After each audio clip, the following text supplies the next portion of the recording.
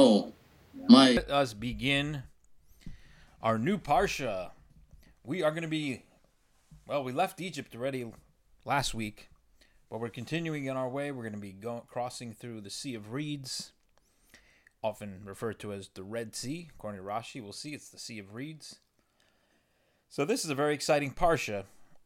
The Exodus from Egypt is not over until you cross the sea.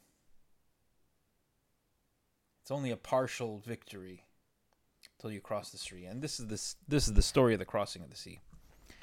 So without further ado, let's jump in. No pun intended. Vayhi Beshalach pariyasam. And it was when Pharaoh sent out the nation. He really did send them out. He's like, get out now, please. I don't even think he said please. V'loi nochem elikim. God did not lead the Jewish people by way of the land of the Philistines, which would have been the closest way to go, shortest route to where they needed to get to. Ki omar elikim. Because God said, Penny nochim, maybe if we take him that route, they're gonna when it comes to when they see a war, when they encounter a war, such as they would encounter war with the Amalekites later on. So whenever if they would encounter some difficulty, some adversity, they would say, that's it, we're going back to Egypt, because it would be really easy to get back. And as Rashi points out, even the way that God took them, which is a circuitous route, which would make it more difficult for them to just back up and go back to Egypt, even then they said, let's go back to Egypt. So how much more so would have been their inclination to go back to Egypt when facing some adversity, had they gone in the direct route where it would have been really easy to go back.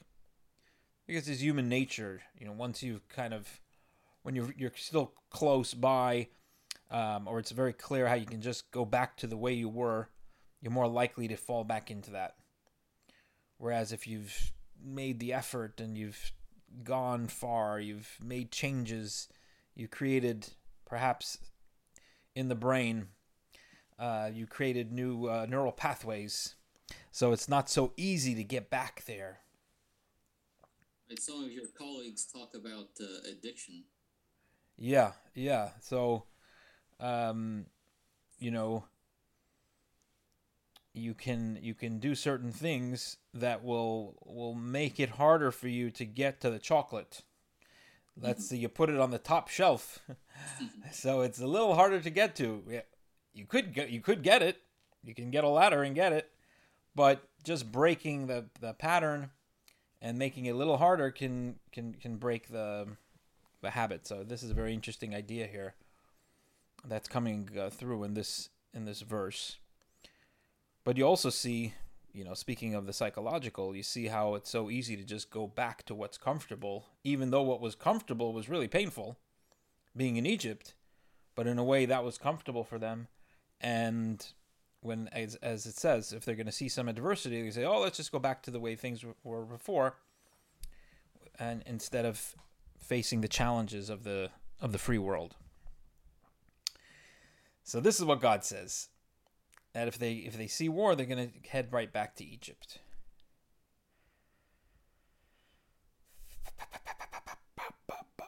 Verse 18, so what does God do? Vayasev. You may be familiar with the word sivivon from the dreidel of Hanukkah. Sivivon means it goes around. Vayasev, it's the same root. Vayasev, God made them make a circle by way of the desert to the Red Sea, or as Rashi translates. So the word for Red Sea is Yam Suf, the Yam Suf. And Suf, Rashi tells us, Suf means a marsh where reeds grow. Hence, the translation, really accurate translation, is Sea of Reeds. Somebody took out one of the E's and became the Red Sea. Vachamushim oluvnei Yisrael Mitzrayim. This is a big word. The Jewish people, when they left Egypt, they were chamushim. What does chamushim mean? Well, you might think it has to do with the word chamesh, chamisha, which is 5, or chumash, which is the 5 books of Moses. You would be right. It does have to do with 5. But Rashi's first interpretation is that it has nothing to do with, well, I shouldn't say that. That the first interpretation is that it means that they went up from Egypt armed. Chamush means, in Rashi's first interpretation, that it means they were armed. Armed and dangerous. Now, why would the Torah be telling us here that they were armed?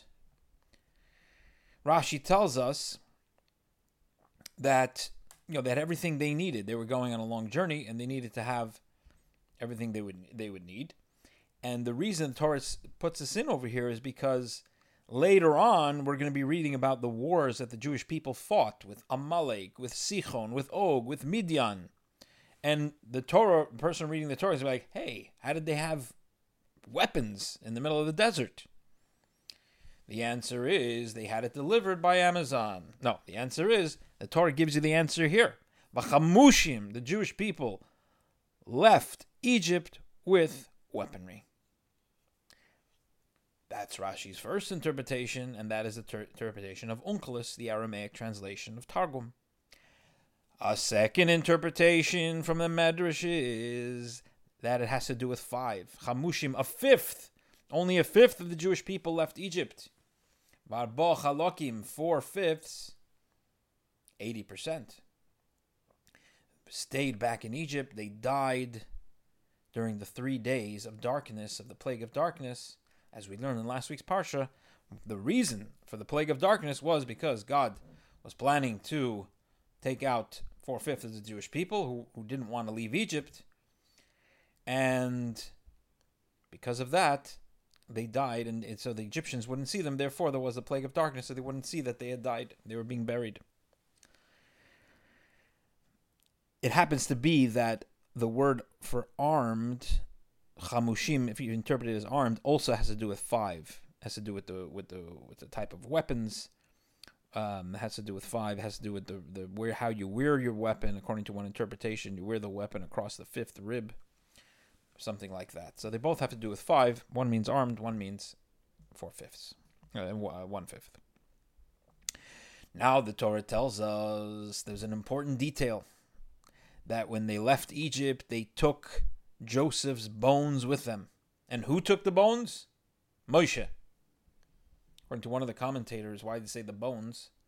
The flesh had decomposed.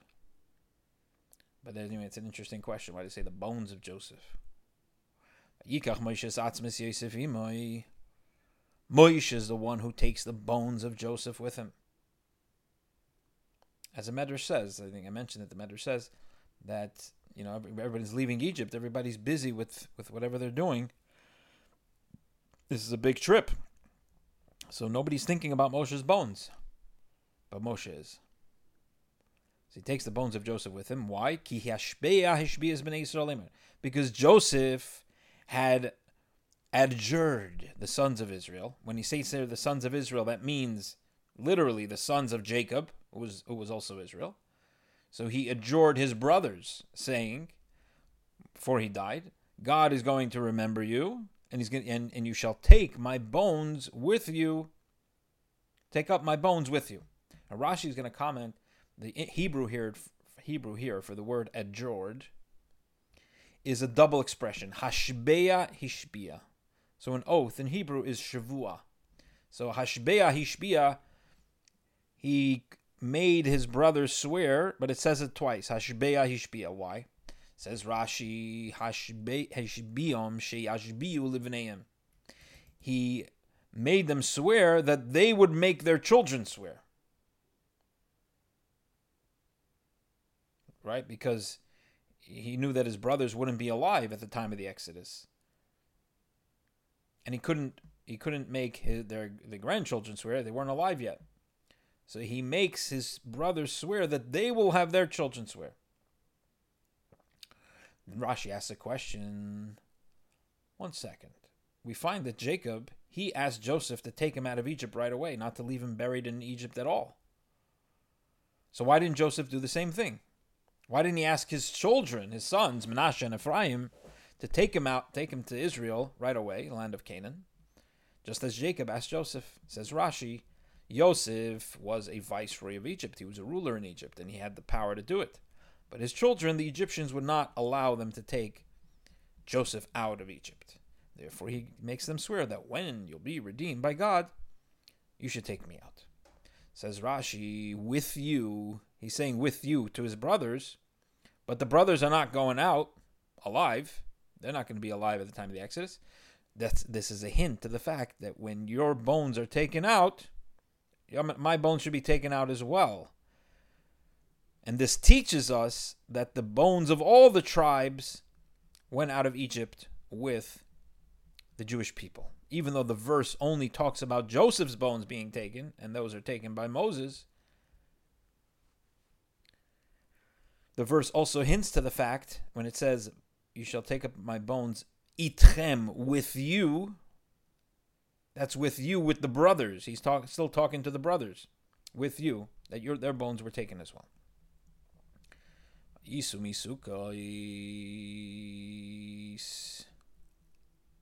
By the way, so one commentator says, this is one of the ways the Egyptians knew that the Jews weren't coming back.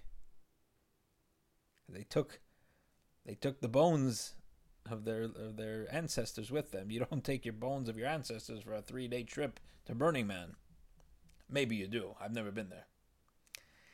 Vayisu misukos, they traveled from Sukkot, vayachanu be'esam, and they encamped in Etham, Biktsei Hamidbar, at the edge of the desert. Vayisu misukos b'yamashini, this is already the second day. On the first day they came from Ramses to Sukkot. And God is going in front of them by day with a pillar of cloud to show them how to go. So basically it says that God is going in front of them, but really it's God's messenger, this cloud of glory, this cloud of pillar of cloud, to show them how to go. Make a right over here, and then make a left, and go straight, and you'll ask over there at the gas station. Ba'amud eish lahoyer lahem, and then at night, b'layla, v'layla, with a pillar of fire, to give them light. Lalechas yemam v'layla. So they can travel day and night.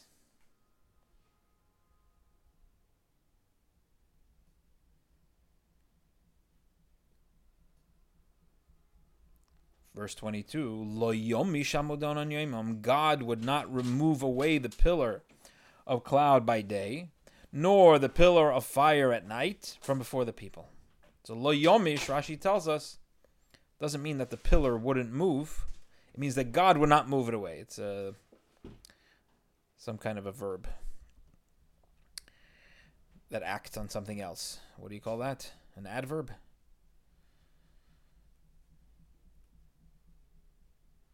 So God spoke to to Moses, saying, speak to the sons of Israel, Yeshuvu, go back, start heading back towards Egypt. This is strange. We'll see why. And what should you do? You should encamp in front of Pi Hachirot, which Rashi tells us is the same as Pitom, one of the cities built by the Israelites, between a place called Migdol and the sea, in front of Baal Tzafon, the idol Baal Tzafon, opposite it by the sea. Rashi comments, start moving backwards towards Egypt. Why? Why move closer to the Egyptians? This was actually a chess move. Eric appreciates that as a chess master. This was a chess move in order to mislead Pharaoh, that he would say, they're astray on the road. They don't know where they're going. They're going backwards. So this was a move to get to schlep. It was bait. It was bait to get Pharaoh out. And we'll see what happens. So this same place, Pitom, which was the symbol of the enslavement, because this was the cities that the Jewish people were forced to build as slaves. Now it's called Pi Hachirot, the mouth of freedom, the place of freedom, of where they left. That's the place where they became free men. So it's an interesting transformation from Pitom to Pi Hachirot. They're two high upright rocks. because there's a valley between them, it's called the mouth of the rocks. Now here's another very interesting thing, is that God is telling them to set up shop right in front of an idol. Secondly, another interesting thing is that this idol is still existing. We had learned that God takes care of the idols or deities of the enemy, destroys them. Says Rashi, this Baal Tzifon was left. It's another chess move. Kidei lahatoisan, to fool them. So they would be able to say their deity is powerful. Oh, you see, Koshe Yirasan, Baal Tzifon, he survived. In other words, it still provides them free choice to say, maybe we could still win the Jews. Look, our idol is still standing. Last idol standing. And this is what Job said. He said, Maski lagoyim v'abdim. God misleads nations and destroys them. In other words, God always provides us with free choice. And so when a person is not fully committed to doing the right thing, even if everything is all the arrows are pointing in the direction of doing the right thing, but if there's one little tiny arrow, barely visible, pointing in the other direction, human nature is, if you're really, really stuck on going in that direction, you're going to listen to that little arrow. And this is what's happening here. Verse 3, V'yomar Paro livnei Yisrael. So Paro says about the Jewish people, don't be fooled by this livnei. That doesn't mean he said to the Jewish people. It means he said about the Jewish people, as you often have in the Torah, that the lamed means about. Paro says to the Jewish people, about the Jewish people, Nivuchim heim ba'aretz. They are trapped in the land. Now, Navuch, you have that, Nivuchim. There's a book by the Rambam called More Nivuchim, Guide to the Perplexed. So you could say that the Jews are complexed in the land, but Rashi says it very clearly that they are trapped in the land. Sogar aleim amidbar, the desert has closed in upon them.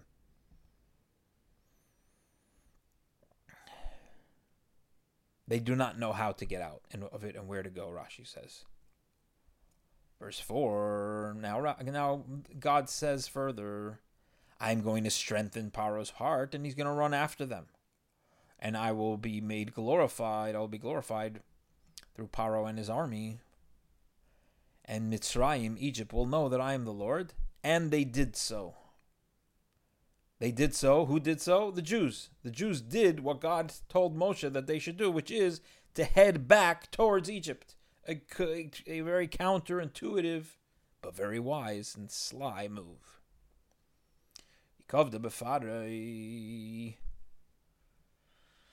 Rashi tells us, Vayasuchein, this tells us the praise of the Jewish people, that they listened to the voice of Moses, to what Moses had told them, and they didn't say, hey, Moses, that's crazy. Why should we be going back towards the people who are chasing us? We should be running in the opposite direction.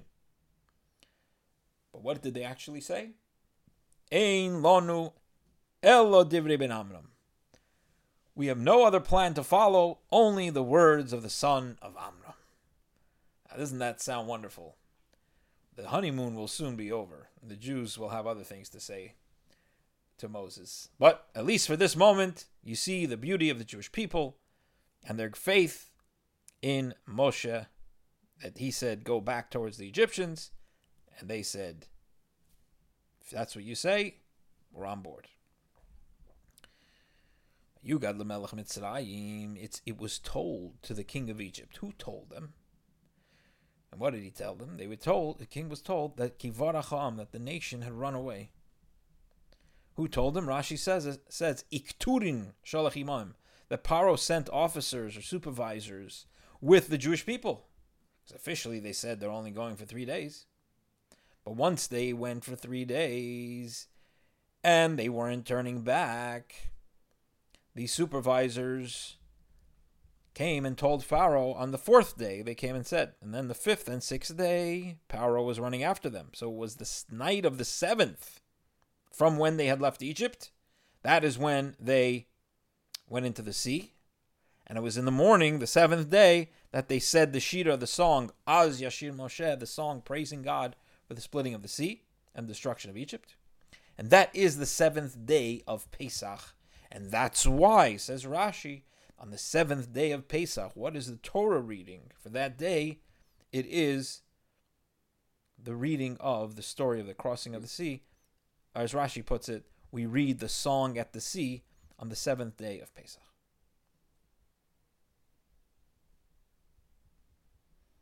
So Pharaoh hears that the nation has run away. They're gone. They're not coming back. So now Pharaoh has a change of heart. And his servants also have a change of heart. And they say, what have we done? Oi! Kishilachnes Yisrael me'avdeinu. We sent out the Jewish people from serving us. We used to have these awesome slaves. We just let them go, just like that. They forgot real fast about that last plague there. Exactly. Says Rashi, how do you know that he had a change of heart? Because just last week we read in the Parsha that Pharaoh says to the Jewish people, get up and get out from among my nation. He doesn't say, go on your little trip that you were planning. He says, get out. Which, as Rashi understands it, Pharaoh understood that it wasn't just going to be a 3-day. And he's really sending them out for good. But his mind is changed. He's like, no, I want him back. And his servants also changed their mind. How do we know that? Because they had said to him, Admasa Yezelonu Lamoikesh. When after Moshe had predicted the 8th plague of locust, they said to Pharaoh, hey, Pharaoh, this is ridiculous. We should really let these people go. Let them out. So they had initially advised Pharaoh to get rid of the Jews, let the Jews out. And now they changed their mind. They want to run after the Jews. Now you would think the reason is because they lost their slaves. But Rashi says something different. Because that's what it says in the verse. Shilachnos Yisrael me'avdeinu, from serving us. But Rashi says the reason that the servants of Pharaoh changed their minds and wanted to chase the Jews was b'shvil mamoinam shehishilum, because of the money that they had lent them.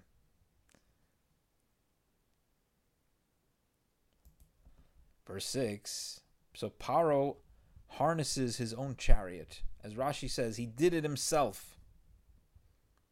As we know, people get excited about things, for good or bad. Yeah, they harness their animals. Yes. They'll do something that normally they'd outsource to someone getting minimum wage. And took his people with him. Rashi always, whenever it says taking a person, it doesn't mean to grab him by the lapel or the arm, but rather to convince them with words. So here where it says that Pharaoh took his people, he didn't grab them. Rather, he spoke to them in a way that took them. What did he say to them?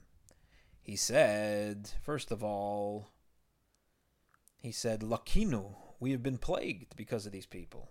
They took our money. And then we sent them away. We already suffered. They got our money, and now we don't have them. Come with me. And further, I am going to lead you in a way that other kings do not. The way of other kings is that their servants go ahead to the front lines and get shot while the king is sitting nicely and comfortably in Qatar, or in the war room, in a nice basement deep in the ground. Vani aktim lifneichem. I'm going to go ahead of you. As it says, Upari Hikrib, the Pharaoh himself came close to he approached the Jewish people. So he went ahead of his own armies. This is a very motivated man. Secondly, he said, the way of other kings is to take the plunder. First, take a first stab at the plunder. And then, whatever he doesn't want, you could have. No, I'm going to do the opposite. I'm going to be equal with everybody. Shenemar achalek sholol. As we read in the song at the sea that the Jewish people sang, they said that Pharaoh had said, "Let's go get the Jews, achalek sholol, and I will shear the plunder." So he takes 600 select chariots, the best of the best, the Bentleys of Egyptian chariots, and all the chariots of Egypt. So 600 of the best, and all the rest, Vishalishim al kuloi, with officers over them all. So shalish means an officer. Interesting. Shalish relates to the word shlosha. Shalosh, 3. But it means an officer.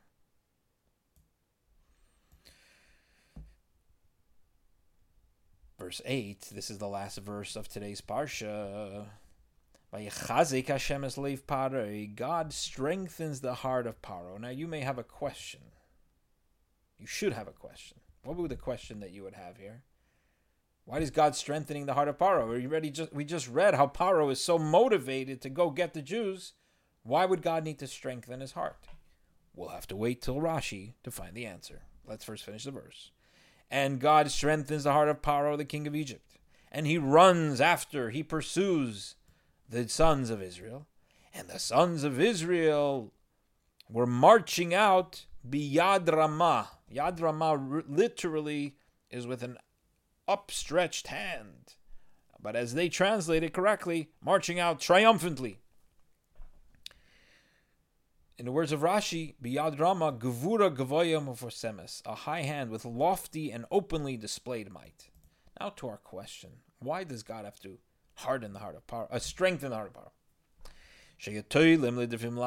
With all of his pomp and circumstance and all of his speeches, in his mind, he was going back and forth. He was vacillating. He wasn't sure. Should I really pursue these Jews or not? So God gives him the extra little push to go for it. Chazak is liboy lirdoif. Interesting. So when we were learning the other parshas, we noted that there's 2 verbs that are used to describe the hardening of Pharaoh's heart. One is hardening, vayachbe, this liboy, from the word heavy. God made his heart heavy, or stubborn. And then we also had this word vaychazek, to strengthen. Right? To strengthen his heart.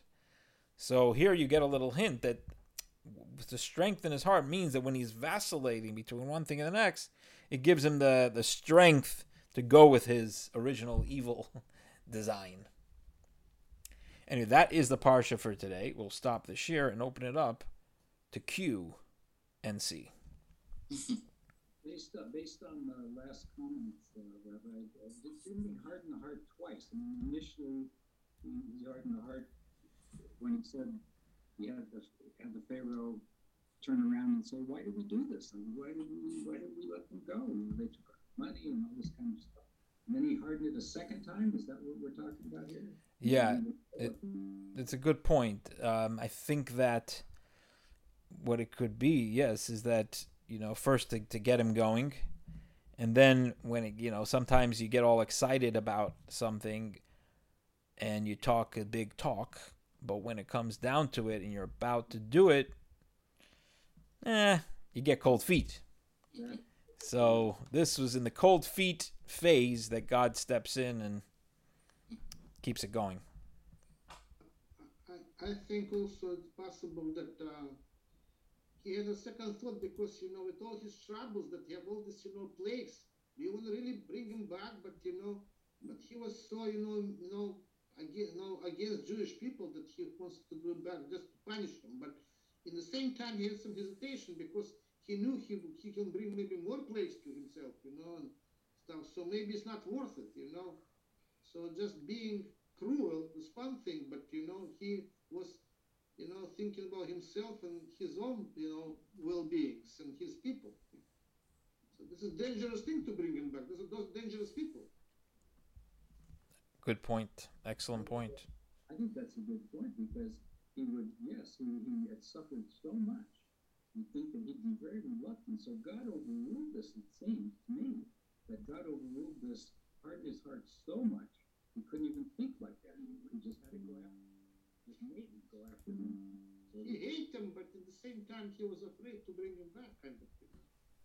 well, I think God was forcing him to do this so that God could take them out, basically. Which he did, right? He got rid of all of them, including Eric, what would you say is the official chess term for baiting the opponent? I guess in chess, the term that I would use is gambit. Gambit. Yeah. Got it. So you maybe put out a piece and as bait, and As bait, yes. and the right. So you've got pulls out the queen, and then you trap it. Yeah.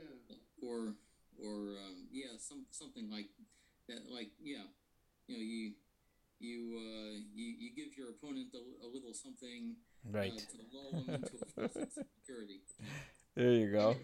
Doesn't call it sacrifice in this Well, church? okay. So in the opening, we would call it a gambit, but later on in the game, you're right. We would call it a sacrifice. Yes. Yeah, that's what we call the God play chess, I mean, didn't God really kind of made him do this? I mean, literally, he made him do this, right? And isn't that what we're talking about? He made the Pharaoh do this. I don't know how much free will there was in this. God hardened his heart. He didn't have much choice. Yeah. I mean, that's a general question that we have had, in the last parsha. This, but with the plagues, they also have the hardening of heart of Pharaoh. That Pharaoh, God hardened his heart. So there's two ways to look at it. One is that yes, God at some point removes his free choice. In other words, that's part of his punishment, as we talked about. A person can, get drunk, where he no longer has free choice, but he had the free choice when he took that drink that he shouldn't have had. And in a similar vein, if a person is so wicked as Pharaoh was, yes, eventually they do lose their free choice.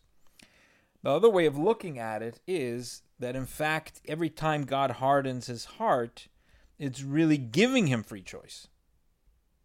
Because everything is militating against him continuing in his foolish ways. He really doesn't have free choice to do the wrong thing anymore. So God hardens his heart. That is not necessarily removing his free choice, but actually giving him back his free choice. Now he can make the choice, even in the face of everything that he's experienced. The second interpretation is always the one I've latched onto. I hadn't seen that, but I understand. That maybe then he got to make the tough choice, but he couldn't make the tough choice. Right? I mean, if you literally, he strengthened his heart. He strengthened his heart. That means that his heart was weak. Why was his heart weak? Not because he repented, but because he got plagued. So God strengthens his heart that despite all these plagues, he still has a strong heart. What does he do with a strong heart? The wrong thing.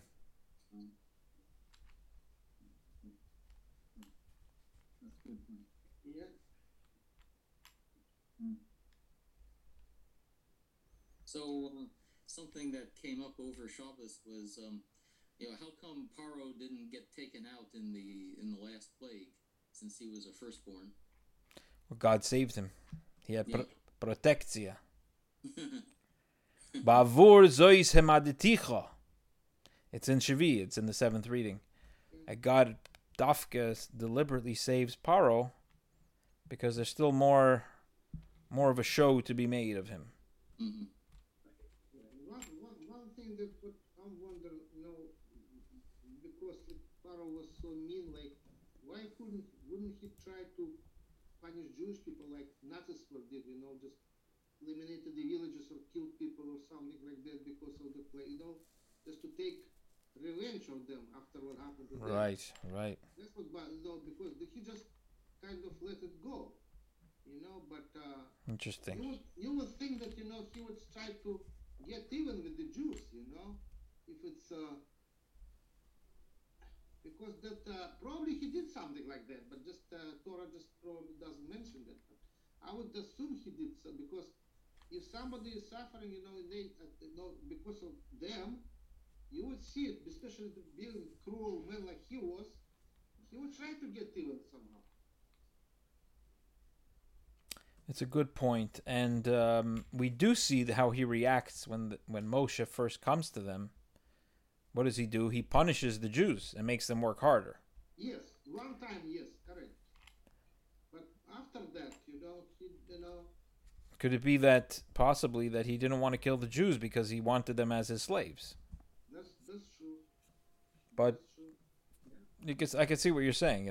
Kill some of them as a revenge. The partisans would attack Nazis. He would wake up the whole village or something like that. Right. That's what they were doing. Maybe he was a little bit afraid of Moshe. That's probably true. He wouldn't let them go, but he did realize that he was playing with fire. That's probably true. Okay, I see that. He was playing with God, not Moshe and God. Yeah, he knew that there's something going on over here. You better stay away from that. That's why he was hardening the heart. Hashem, for him to okay. Right. Well, gentlemen, this has been a wonderful start to a beautiful parsha. We'll look forward to continuing the story tomorrow. Same time, same place, same parsha.